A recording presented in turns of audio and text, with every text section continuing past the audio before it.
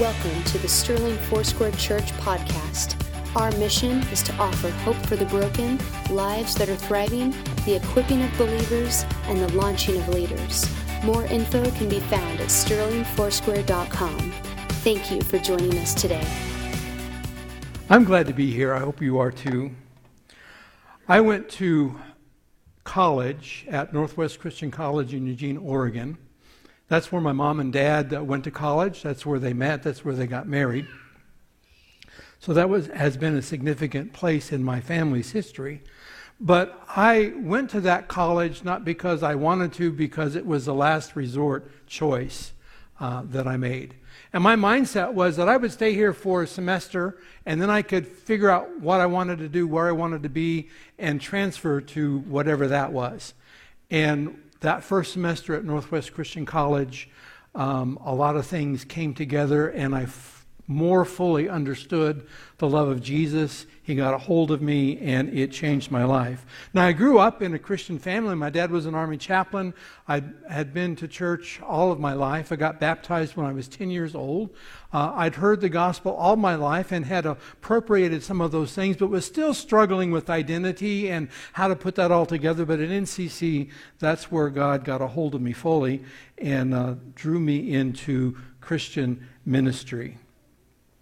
While I was there at that, one of the things that was going on was that people were talking about this strange thing called call. What is your call? Have you been called? How are you called? What's your dramatic story of being called? And I was struggling because I didn't have one. Even though I'd grown up in the church, that was not really the language or the experience that I had. And so I struggled with that, having a call. When I was growing up as a young child, people would look at me and observe my behavior and those kinds of things, and they would often remark, well, you're going to grow up and follow in your father's footsteps. And in my mind, I was going, no, I don't want to follow my father's footsteps. I want to blaze my own trail. I don't want to follow, I want to pioneer. I knew enough about me. I admired my father. I loved his preaching, even idolized him. But I knew in my heart that I wasn't him, and that if I followed in his footsteps, I wouldn't do well because I couldn't be him. I could only be me. And God made me in a unique way, and most of my life has been preparation for now, and that's the way it is with all of us in reality. And so I've struggled with the way God has put me together and how He's called me and how He's designed me. And yet there is a specific thing that God has done for all of us. When Lori and I were serving a church in Winter, South Dakota, it was a yoked parish, so one half of it was Christian Church Disciples of Christ, which I was a pastor at that time, and the other half was a Presbyterian congregation, and so we were a part of the Presbytery of South Dakota, and we went to one of their meetings, and they happened in their worship time to be singing a song that's based on Isaiah 6:8, Isaiah's call to ministry, and I heard the voice of the Lord saying, "Whom shall I send, and who will go for us?" Then I said, "Here am I, send me." And I could sense Jesus in my heart prompting me and calling me. And so I said yes to Jesus, even though I've been saying yes to Jesus many different times, many different places. But that was one of the times that I said yes to Jesus to follow Him. I didn't know at the time, but if you read that 6th chapter of Isaiah and you hear his call and you see his call, how he'd been changed and touched by that coal so that he could speak God's word, the call of Isaiah is complicated and difficult and challenging because basically God called Isaiah to speak to a people who didn't want to hear, who refused to hear, who rejected the good news that he was offering. And so Isaiah struggled in his ministry because people simply rejected what he had to say and what God was saying. And so sometimes God calls us into those kinds of circumstances as well. I've always loved this 4th chapter of Ephesians.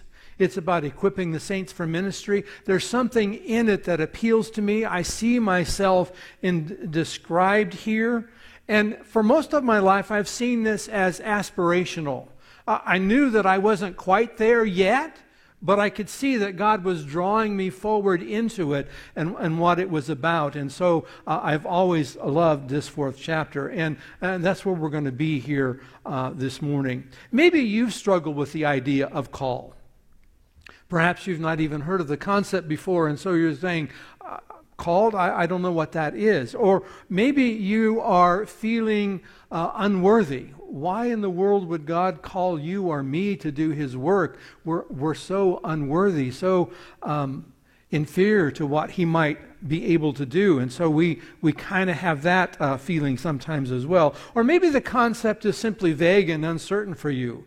And yet, if the church is the ecclesia, the called out ones into the community, then that means that every single one of us has been called by Jesus because we're part of His church. And so all of us have a call from Jesus that we need to live into. In this series in Ephesians that we've been looking at, Pastor Ben started off with the idea in Matthew that Jesus is the one who builds His church. And so Jesus is the one who puts us together, builds us into a community, and is employing us in partnership with Him for His work and ministry in this world.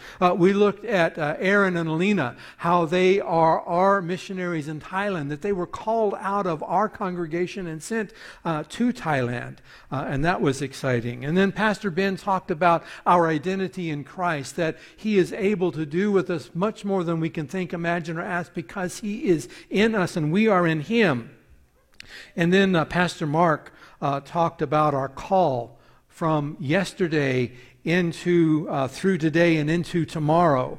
And last week Pastor Ben talked about the fact that Christ dwells within the ecclesia, not only in us as individuals, but in us together as God's community. This morning, if you have your Bible with you, I would invite you to get that out and open it up to Ephesians 4. If you have it on your phone or some other kind of electronic device, I would ask that you would hold that up as well, and let's pray.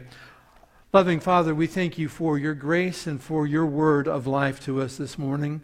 Father, I ask that You would open our hearts and our minds to receive what You have for us, because Your word is life. Thank You for Your grace. In Jesus' name, amen. Well, chapter 4 of Ephesians is a transition chapter.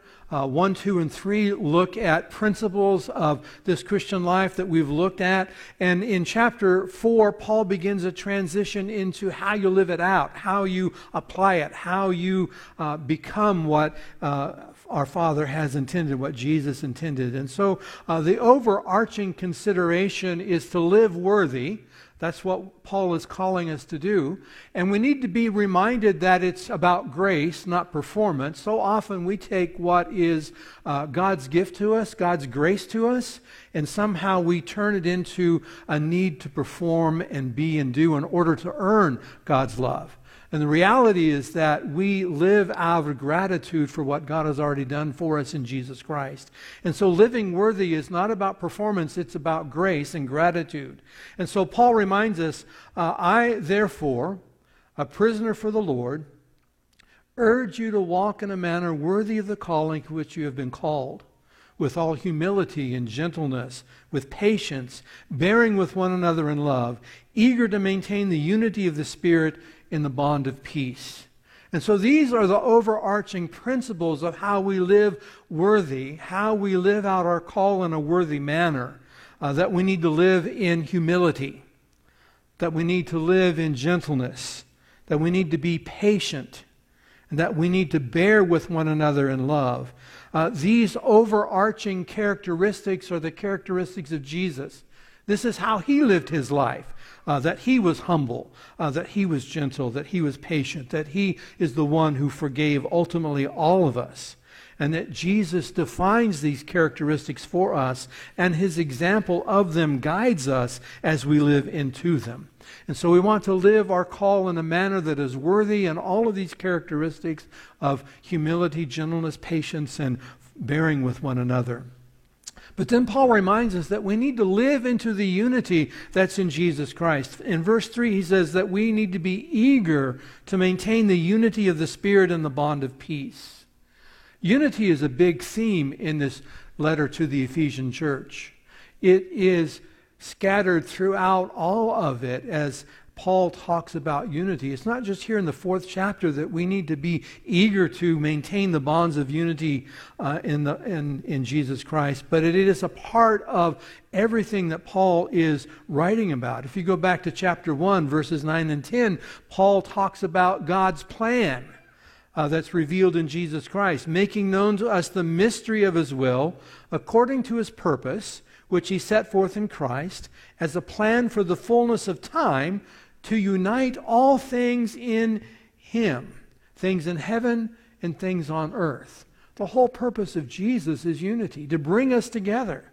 That's been God's plan. In the Greek, when they totaled up numbers, they put the sum on top, and then the supporting numbers were underneath, and so Jesus sums up all things is the way that Paul expresses it. For our culture, it's the bottom line.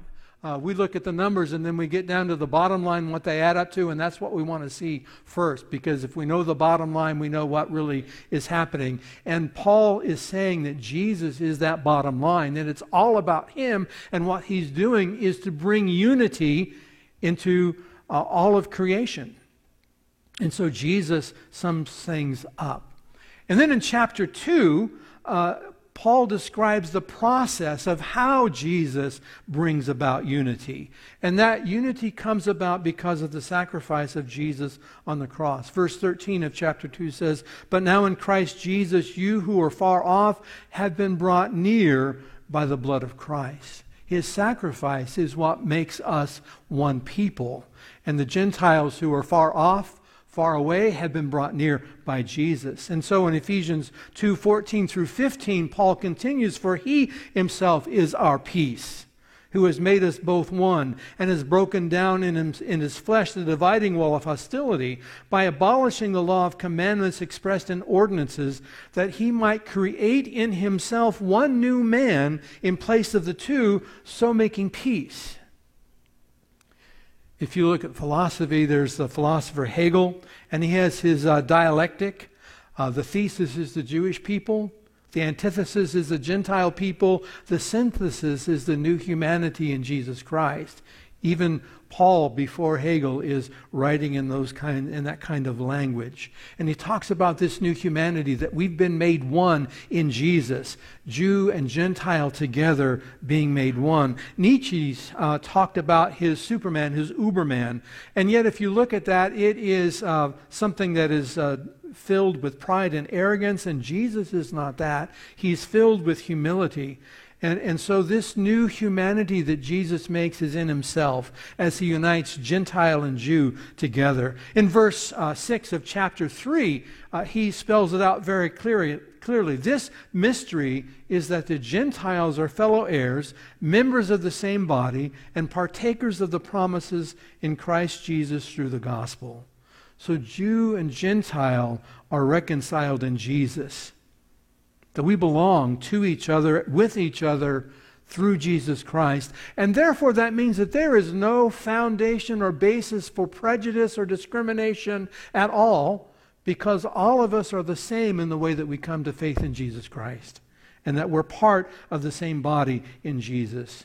In the world, through the eyes of flesh, we see categories, skin color, ethnicity, all those kinds of things, and yet in Jesus Christ we are one people, and we need to live that way and act that way and recognize that all of us belong to Jesus Christ in faith. And then Paul goes deeper and talks about the nature of this unity that we have in Jesus Christ. And he describes some of the dimensions of unity. In verse 4, he says, "There is one body and one Spirit, just as you were called to the one hope that belongs to your call." We've been called by Jesus to hope.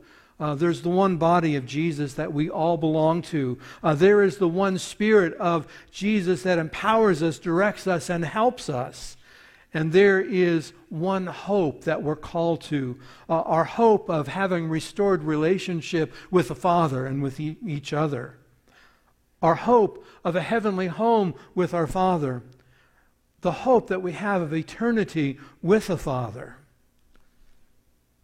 And then there is the gospel that unites us. Ephesians 4:5 says there's one Lord, one faith, one baptism. You see, what Paul is saying is that all of us, No matter what category superficially we might bear, we have come to Jesus in the same way, and we owe our allegiance to Him. And all of us have confessed our faith in Him and to Him. In the same way, whether we're Gentile or Jew, we have expressed faith. Paul reminds us in chapter 2, verse 10, "For we are His workmanship, created in Christ Jesus for good works, which God prepared beforehand that we should walk in them." And so we are united in Jesus Christ, and yet we are at the same time unique individuals in His body, and we're called to work together to accomplish the will of Jesus, and we have purpose and we have destiny because of what Jesus has done in us already. A few years ago, Lori and I went back to Kentucky to see my sons, and when we got to Georgetown, Kentucky, we noticed that there were a lot of horses there. And there were a lot of pastures that were bright green with horses, and many of the fences were stacked stone. And we got to looking at the history of those fences. Some of them date back to the 1820s. And basically what happened, Irish and Scottish immigrants had come through Kentucky at that time, and they cleared the fields of limestone to make room for pasture and grass to grow for the animals. And they used those stones to build the fences. And what's really wonderful about those fences is that they didn't cut any of those stones. They used each one in its unique shape, and they fitted it into the right place in the fence so that it would fit, and that it would give its strength and integrity to that fence. Now, some of those fences have been standing for over 200 years, and the standard that they built to was described in this way. Those fences needed to be horse high, bull strong, and hog tight. And let me tell you what that means. A horse generally won't jump over a fence if it's as high as his shoulder or higher. Horses just don't like to do that. So a fence that's high will keep a horse in the pasture, which is a good thing. And it needs to be bull strong. You know, bulls are very strong, and they tend to lean on things and push on things. And if the wall's not built with integrity, a bull could push through it and make a hole, and you don't want that to happen. So those stones had to be bull strong. And then hogs like to root. They like to dig roots and tubers, and they're good at digging. And if there is a hollow under the fence, they'll dig their way out through it. And that's not a good thing either, because the wall could collapse at that point where they have dug out and made a hole. So that's the standard. Horse high, bull strong, and hog tight. And if you have a fence built that way, it's going to keep your animals where they belong, and it's going to allow your pasture to do what it's supposed to do.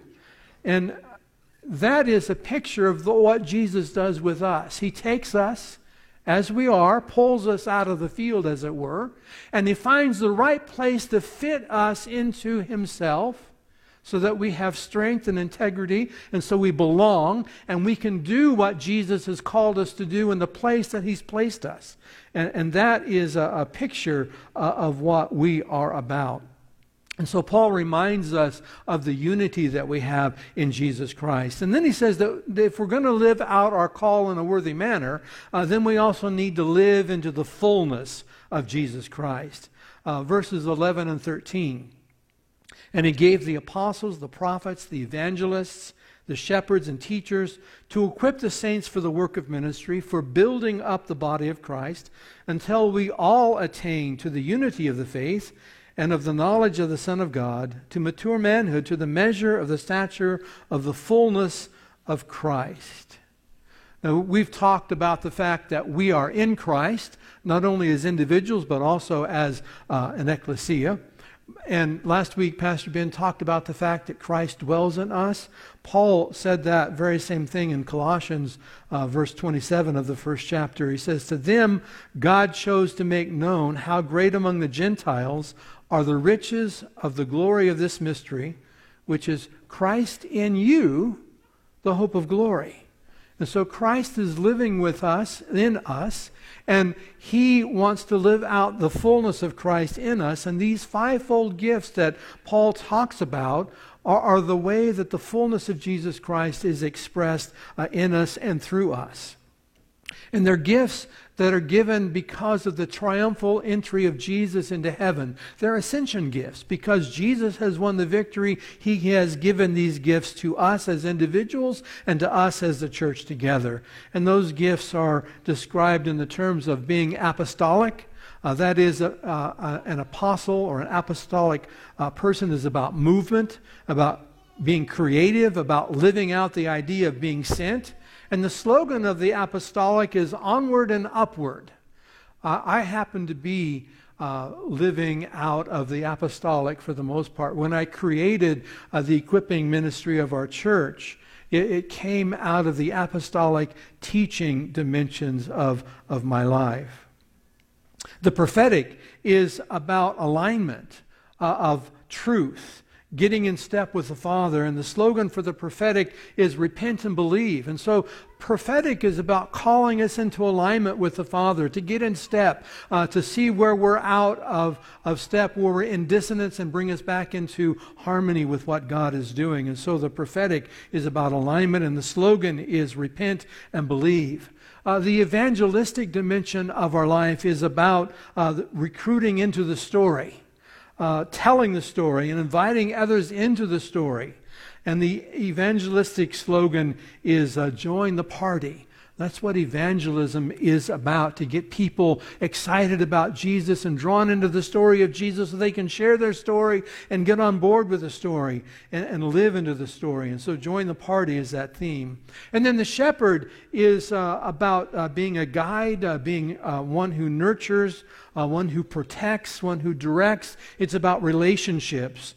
And the slogan is love one another. And we all need shepherds in our life to draw us together, hold us together, express the sense of love, give us nurture and guidance. We need that from time to time in our life. And so shepherds are about that, loving one another. And the teacher is about learning, being grounded in the truth. And the slogan is take time to know God. And so are those fivefold dimensions. And all of us have all five of those operating in our life. Some are stronger than others, but all are present, and all of them play off one another, and all are needed in the work of ministry. And in the church, all of these five gifts are present as well, and all of them are needed to do the work of Jesus Christ. And so we are called into that, and we're designed for that. And we just need to live into the fullness that Jesus has for us. The purpose of these gifts, verses 14 through 16, Paul talks about, so that we may no longer be children, tossed to and fro by the waves and carried about by every wind of doctrine, by human cunning, by craftiness and deceitful schemes. Rather, speaking the truth in love, we are to grow up in every way into Him who is the head, into Christ, from whom the whole body, joined and held together by every joint with which it is equipped, when each part is working properly, makes the body grow so that it builds itself up in love.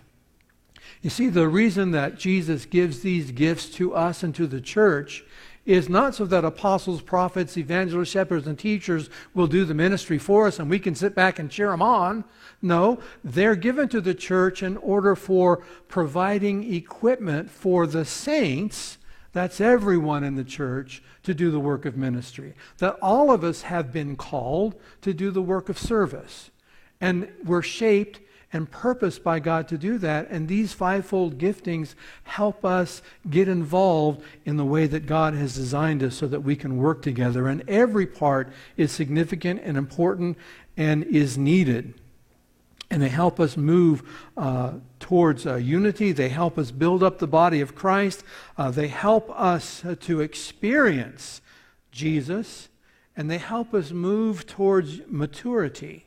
Here at Sterling Foursquare, we exist to give hope to the broken, to live lives that thrive, to equip believers, and to launch leaders.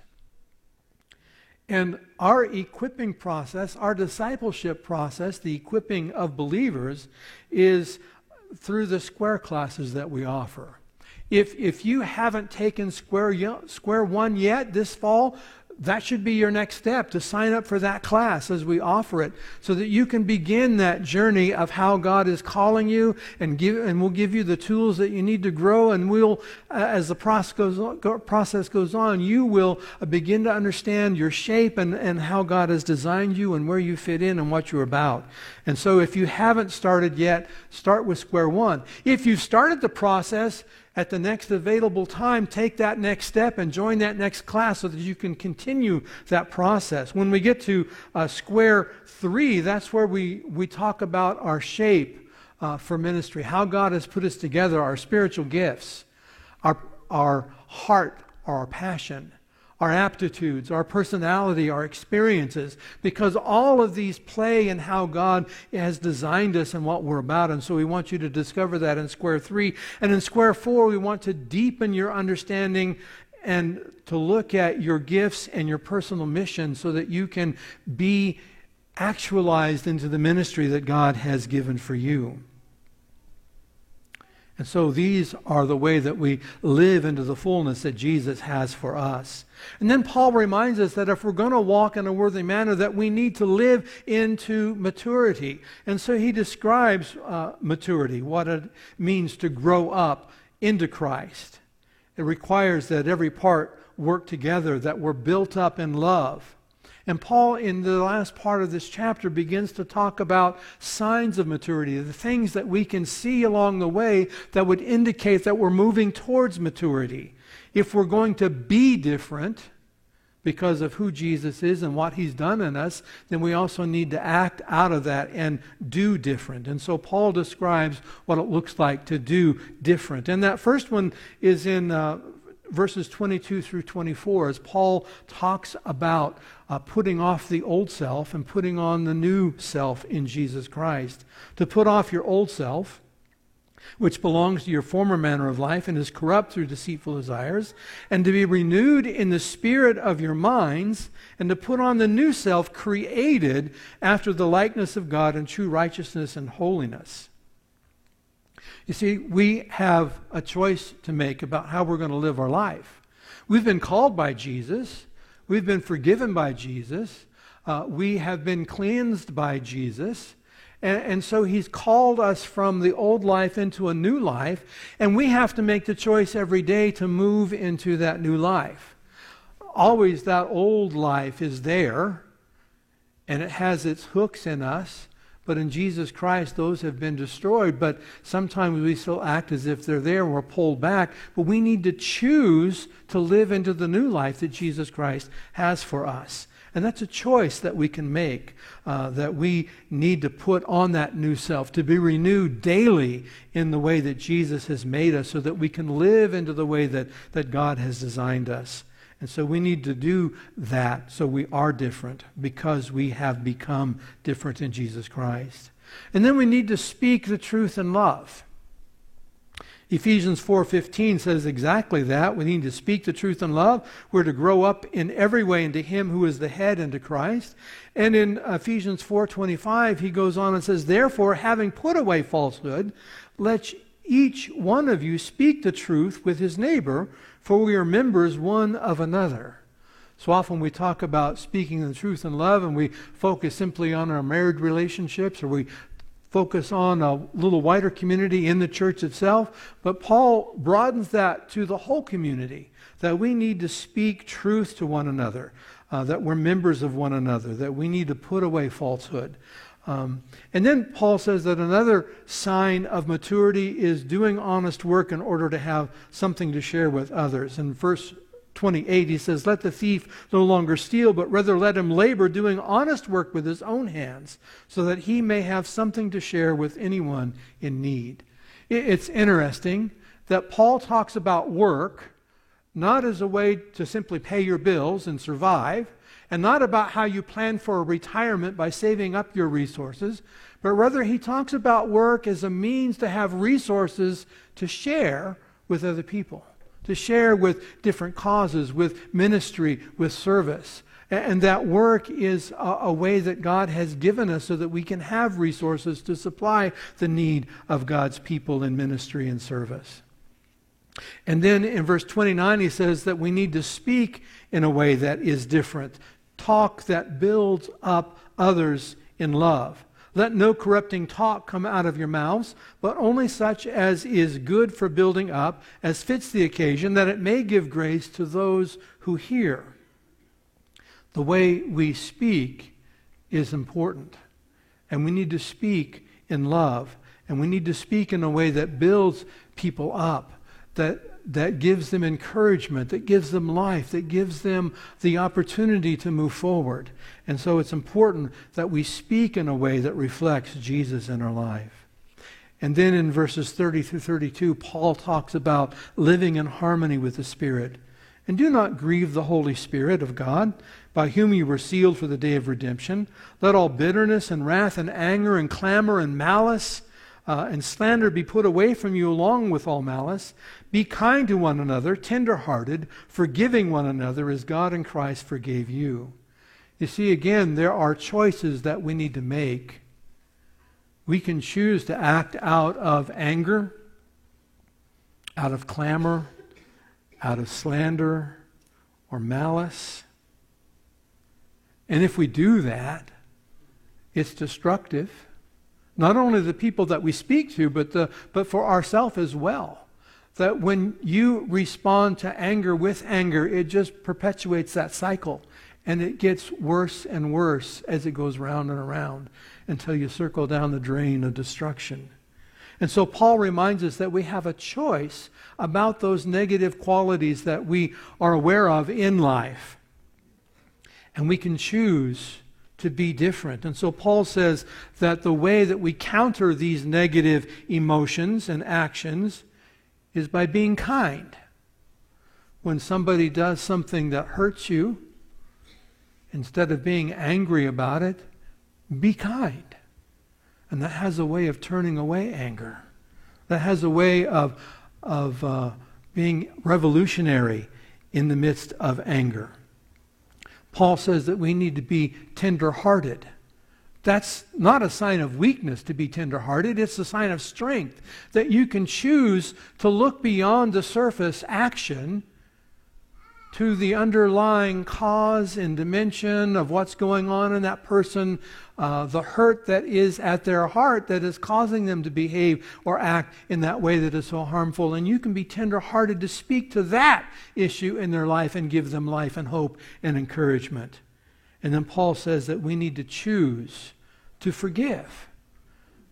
That when we have been hurt by people, instead of hurting back, that we need to forgive, that we need to choose to release them and to release ourselves from that hurt so that we can forgive them and be able to move on. And that forgiveness is a revolution. It is unexpected. It's not called for. It is not the way the world works. And when we choose the way of forgiveness, even though it is still difficult and challenging for us and is still hurtful in our souls, if we choose to forgive, something wonderful happens to us and something wonderful happens to them. And it's the way that Jesus lived. And so when we choose the way of forgiveness, we are living into the way that Jesus has designed us. I would invite you to stand as you are able, and band, I would invite you up on the platform with me. Paul reminds us that if we're going to live in a worthy manner to the call that we have in Jesus Christ, that we need to live into the unity of Jesus, that we need to live into the fullness of Jesus, and we need to live into the maturity of Jesus. What would your life look like or be like if you heard Jesus this morning calling you? Calling you from your past. Calling you into your future that He has for you. What would that be like for you if you actually heard His voice whispering, "Come to me, and I will give you rest"? What would it be like for you if hearing Jesus, you would be filled with gratitude? That your whole life would be an expression of gratitude for the grace that Jesus has extended to you personally, for the gift of life that Jesus has given to you, for the purpose and destiny that is yours in Jesus Christ. How would you live differently if you were living out of gratitude for those things? And what would your life look like if you were growing vigorously in Jesus Christ, that you were growing into the unity of the body, that you were growing into your purpose, that you're growing into the fullness of Jesus, that you were growing up to be like Him? What would that be like for you this week? And what would it be like for all of us as God's people to recognize that we're walking with Jesus in partnership, that we've been brought together by the good news of Jesus and made one in Him, that we've been filled with the fullness of Jesus and He is present in our midst and that He is leading us? What would it be like if we were expressing and becoming mature, measured by the standard of Jesus Himself? What would that be like for our congregation? What would God do with us in our community if we lived that way? Would you pray with me? Oh, loving God, we thank You for Jesus. We thank You for the call that He speaks over us. We thank You for the grace that He gives to us, that He makes us new, and that He has given us gifts, and that He is leading us into partnership and ministry with You. Loving Father, I ask that You would touch our hearts and our lives this morning, that You would speak words of encouragement to our hearts, and that You would lead us forth in joy and peace as we, with Jesus, do Your work. Bless us now in the name of Jesus Christ. Amen. Well, I've got some action steps for you this morning, for this week. I want you to choose kindness. I want you to speak words that build people up. And I want you to choose the way of forgiveness. Amen.